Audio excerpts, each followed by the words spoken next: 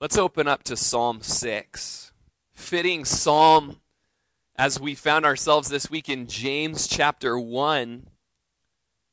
And we looked at just kind of what popped into my mind as like this life cycle of sin or biology of sin, and how it begins with a seed planted of a man or a woman being led away by their own desire and enticed in temptation.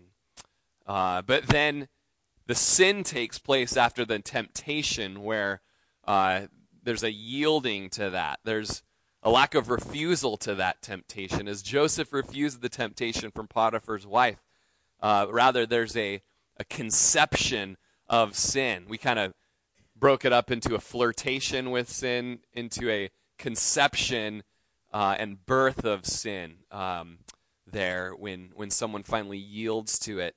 And then that sin just festers and grows and becomes what James said is full grown.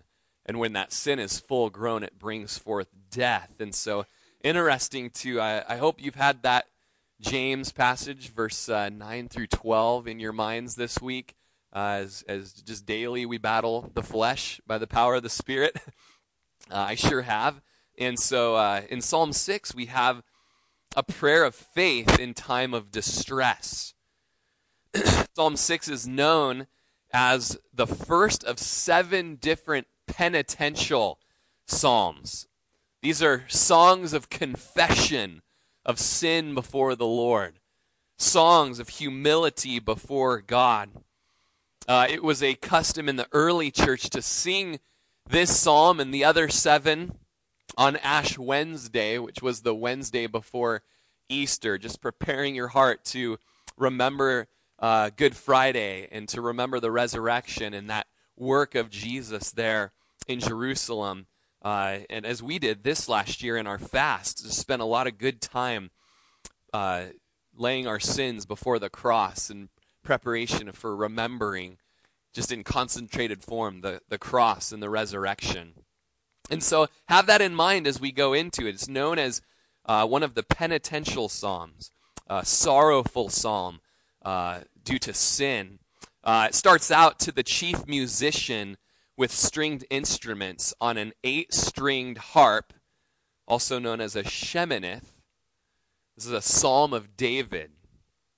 And first of all, we have an agonizing plea.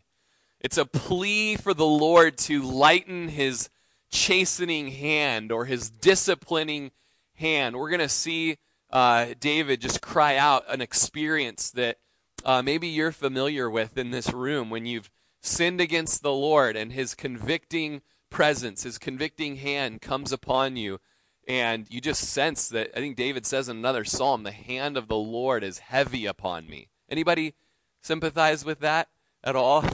I sure have. And he says, he's just pleading that the Lord would lighten his hand, as he says in verse 1, "O Lord, do not rebuke me in your anger, nor chasten me in your hot displeasure." We don't have a context for this psalm. We don't know what sin he did to cause this conviction of the Holy Spirit, the heavy hand of the Lord. I think it's Psalm 51 or Psalm 54. I get my numbers confused on this all the time, where it's the psalm he wrote after sinning with Bathsheba and being found out on that. It's a beautiful psalm of just sorrow over that sin. And it has a heading above that, what was going on there for that. We don't have that for this one, so we're not sure exactly the situation, but David sensed he was under the rebuke of God here as he cries out, Lord. And here you see just the name of God, Yahweh.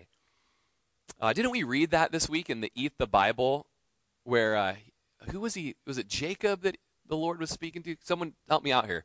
It all kind of, sometimes, was it Moses? Was that the part, though, where it says, I am Yahweh? Is that it? I don't know if I looked at a translation or what. So we got I am that I am. Anybody else remember something? I just remember flicking somewhere and seeing that Yahweh there. So I just remember seeing it. I am that I am for sure would be referencing that.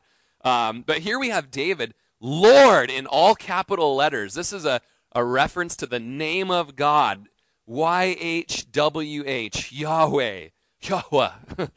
Oh Lord, oh Yahweh, don't judge me in your anger. In your angry state, Lord, I come before you. Don't judge me and don't correct me. Don't rebuke me. Don't discipline me.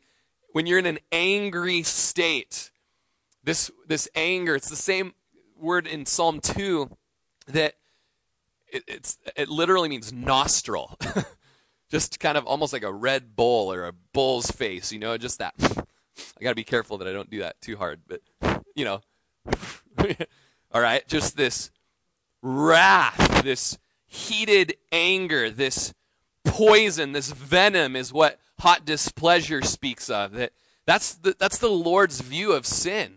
We often don't remember that the Lord is angry against sin. The Lord has nostril against sin. As we read this week in James and we looked at the consequences of sin in Genesis 3 and in Achan's life, in Joshua 7, and in David's life, in 2 Samuel 11, and in the Proverbs 7 man, his hot displeasure against sin. Sin brings forth death. And interesting, the language here speaks of, don't chasten me, Lord, in that venom, in that anger against sin. Psalm 118:18. Mark, can you read that? So you just kind of get this sense of just a spanking from the Lord, that's it's severe correction. Severe, but praise God, he didn't kill me in that, And so David in this psalm is saying, Lord, when you're correcting me, please just don't do it in anger, Jeremiah 10:24. Kristen, would you read this one? Correct me, but with justice. And, oh, Lord, if you were angry with me, if you were wrathful against me, I would just be demolished. And you remember when David took the census at the end of 2 Samuel, and there was a wrong position of his heart in taking that. He was proud over the size of his armies. If you guys remember that at the end of 2 Samuel's account of his life. And the Lord said, all right, you've been sinful in the way you took this census. And he says, you get three choices of what your punishment is going to be. Does anybody remember those? One of them was famine really severe against the land, I think. Another was, I'll let your enemies come in and just ravish you for a period of time. And the third was, or I'll pick the punishment. The Lord will pick the punishment for you. And if that was up to you, what would you pick? Okay, the Lord could punish me, or, we could have an army come and maybe we could fight, but okay, they're going to be over us, or famine, or the Lord. And what was David's choice? The Lord's. He says, Lord, you're merciful. You're merciful. I want you to be the one that chastens me, lest we would come to nothing through these other armies. And so there's just this understanding of the wrath of the Lord, and we're going to see a little bit later, though, an understanding of the mercy of the Lord as well. We want to remember, though, as we talk about this, the nostril of the anger against sin and the rebuke of the Lord, that it's a good thing, and it's a loving thing. And something that we've found over the last few years here at the church is people think that correction and discipline and rebukes, whether it's brother to brother, sister to sister, mom to child, church leadership to church member, anything, they think that's not loving. We want to understand that correction is loving. Discipline is loving, all right? Let's look at Hebrews 12:5-8. Let's see here. So what does this say to us about chastening, correction from the Lord?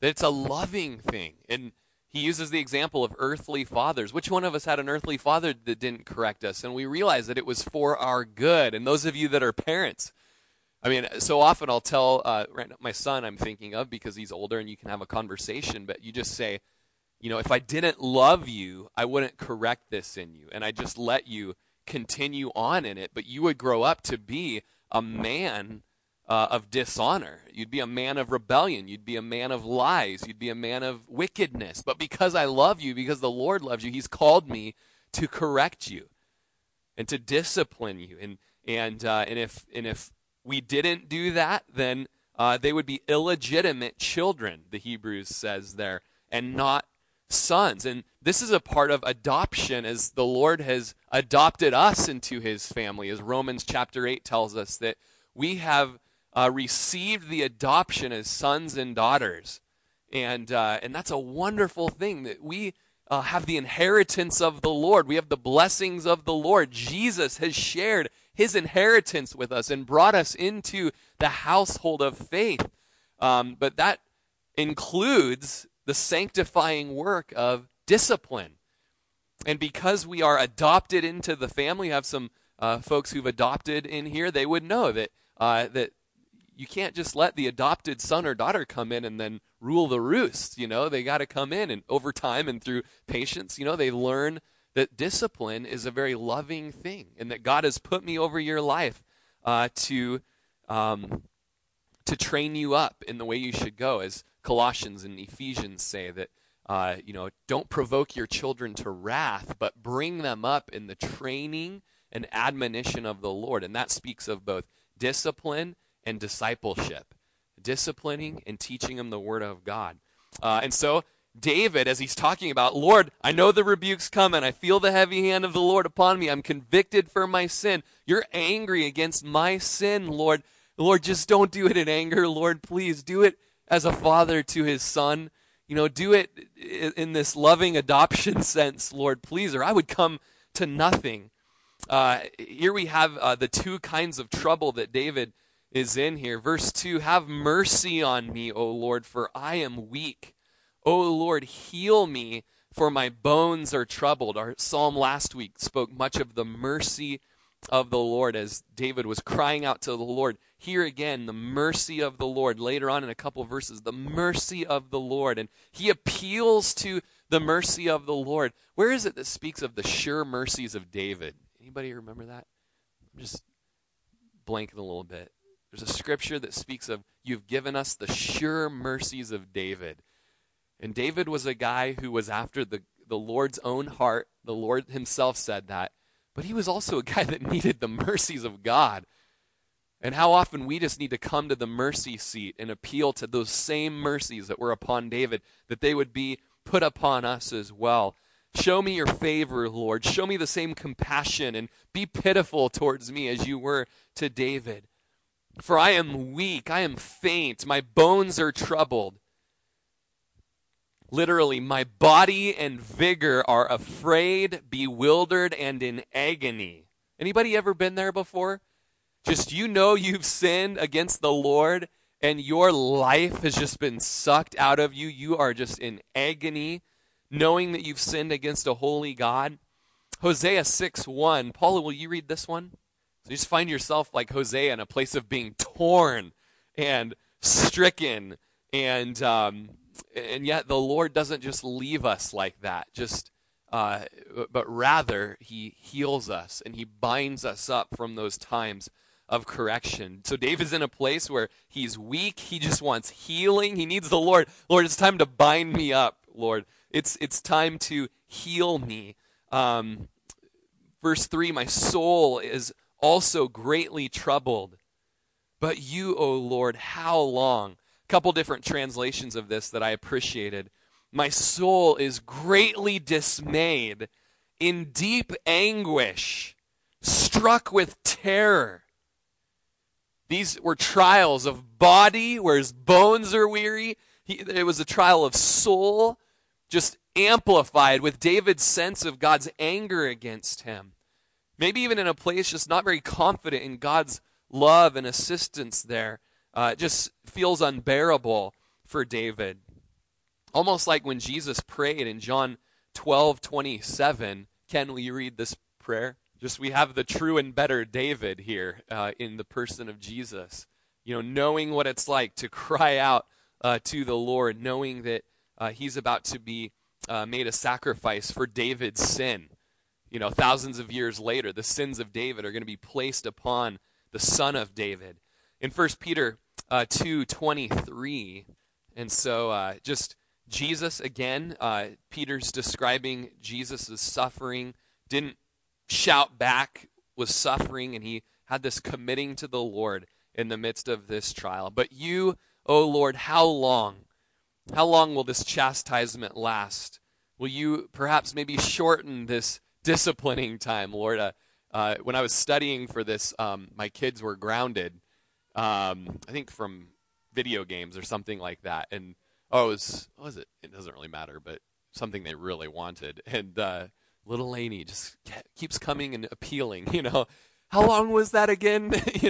How long was that going to be? And perhaps we could shorten that, And our kids do it to us. David did it to the Lord. How long again, Lord, is this going to last? We have the urgency of David's plea in verses 4 and 5. Return, O Lord, deliver me. Oh, save me for your mercy's sake. Take me out of this is what deliver me means. Take me out of this trial and rescue me is what save me means. Rescue me. Be victorious in this trial, Lord. But notice, this is just very beautiful here at the end of this verse. For your mercy's sake. For your mercy's sake. Remember, the chief end of it all. Yes, when the Lord disciplines, it corrects us. And when the Lord relents, it's marvelous. But in the end of it all is that God would be glorified. And that's what mercy even can mean. It can mean glory. For your glory's sake, for your favor, for your loyal love, save me, deliver me. That'll be wonderful. And isn't it wonderful to be saved, everybody here? And everyone who's saved, remember our last verse of our last psalm, rejoice those that love the Lord. We have a lot to rejoice about if you've been saved from your sins and death and the penalty of the wrath of God. But that's not even the chief end. As wonderful as that is, that's not the end of it all. The end is that God would be glorified for your sake, Lord.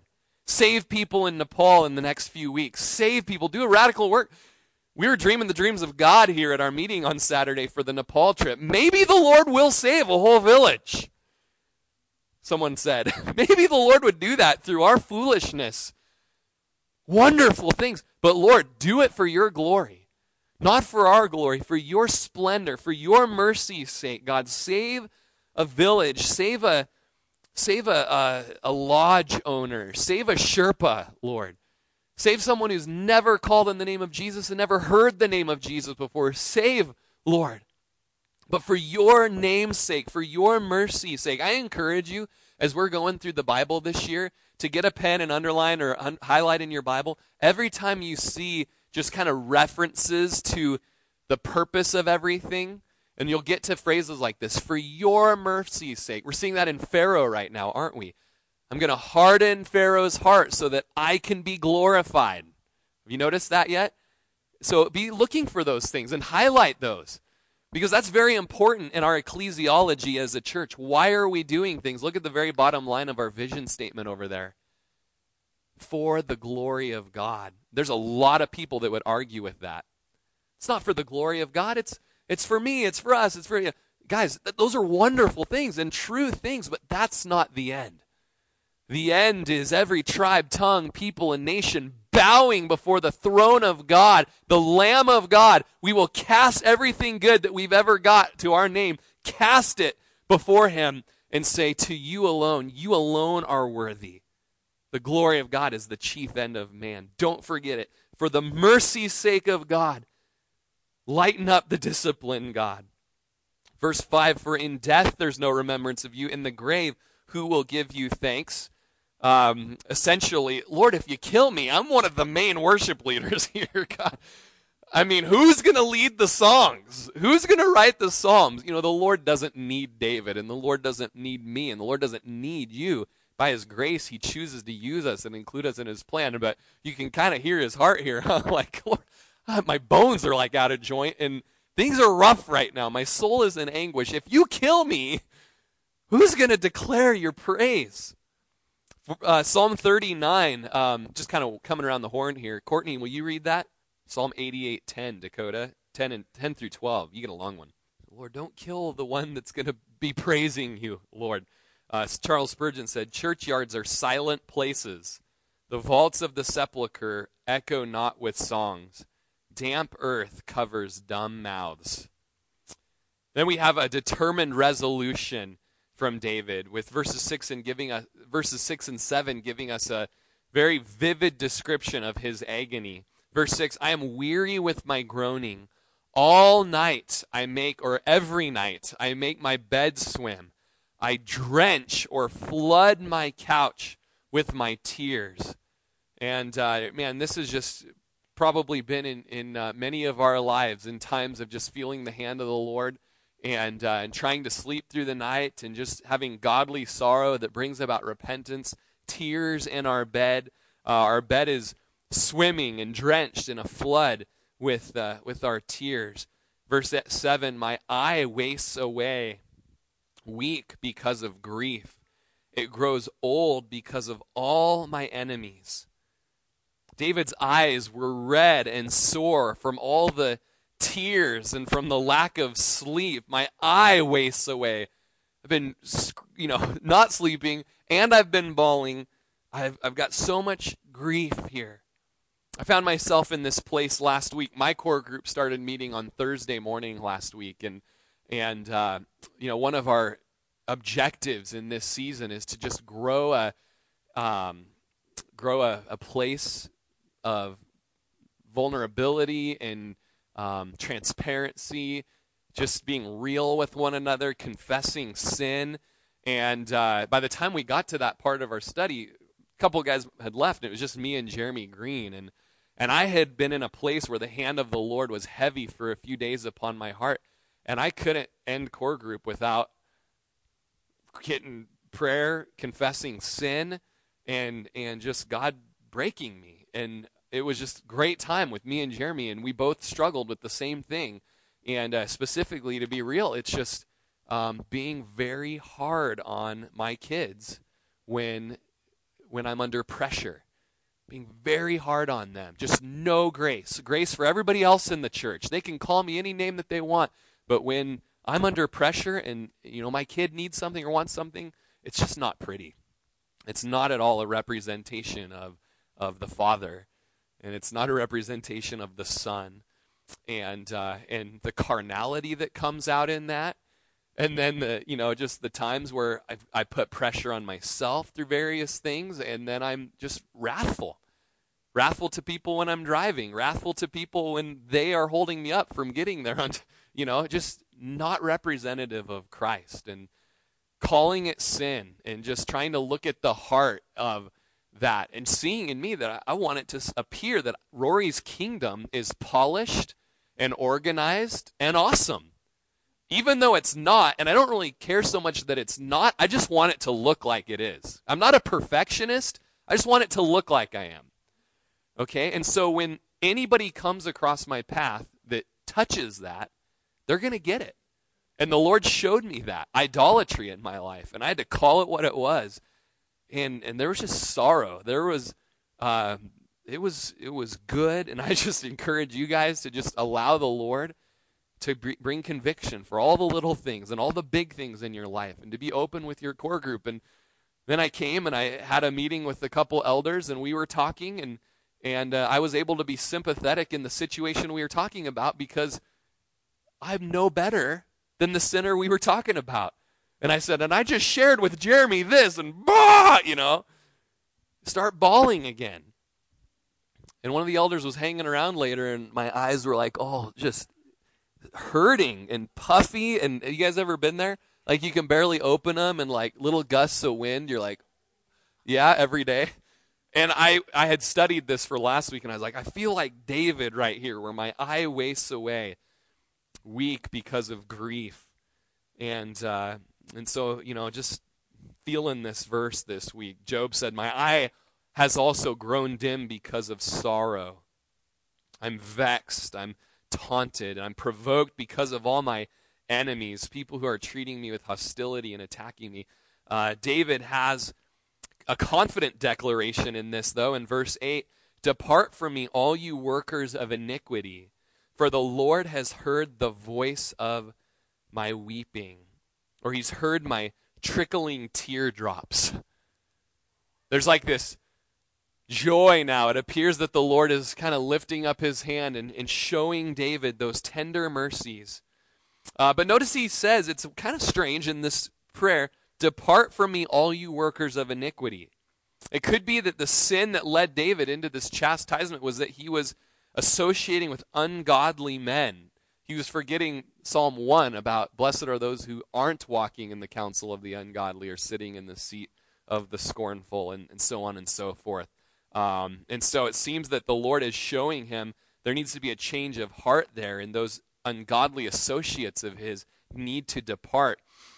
J. Edwin Orr describes some of the work among new converts in Halifax during the Second Great Awakening that was in Britain.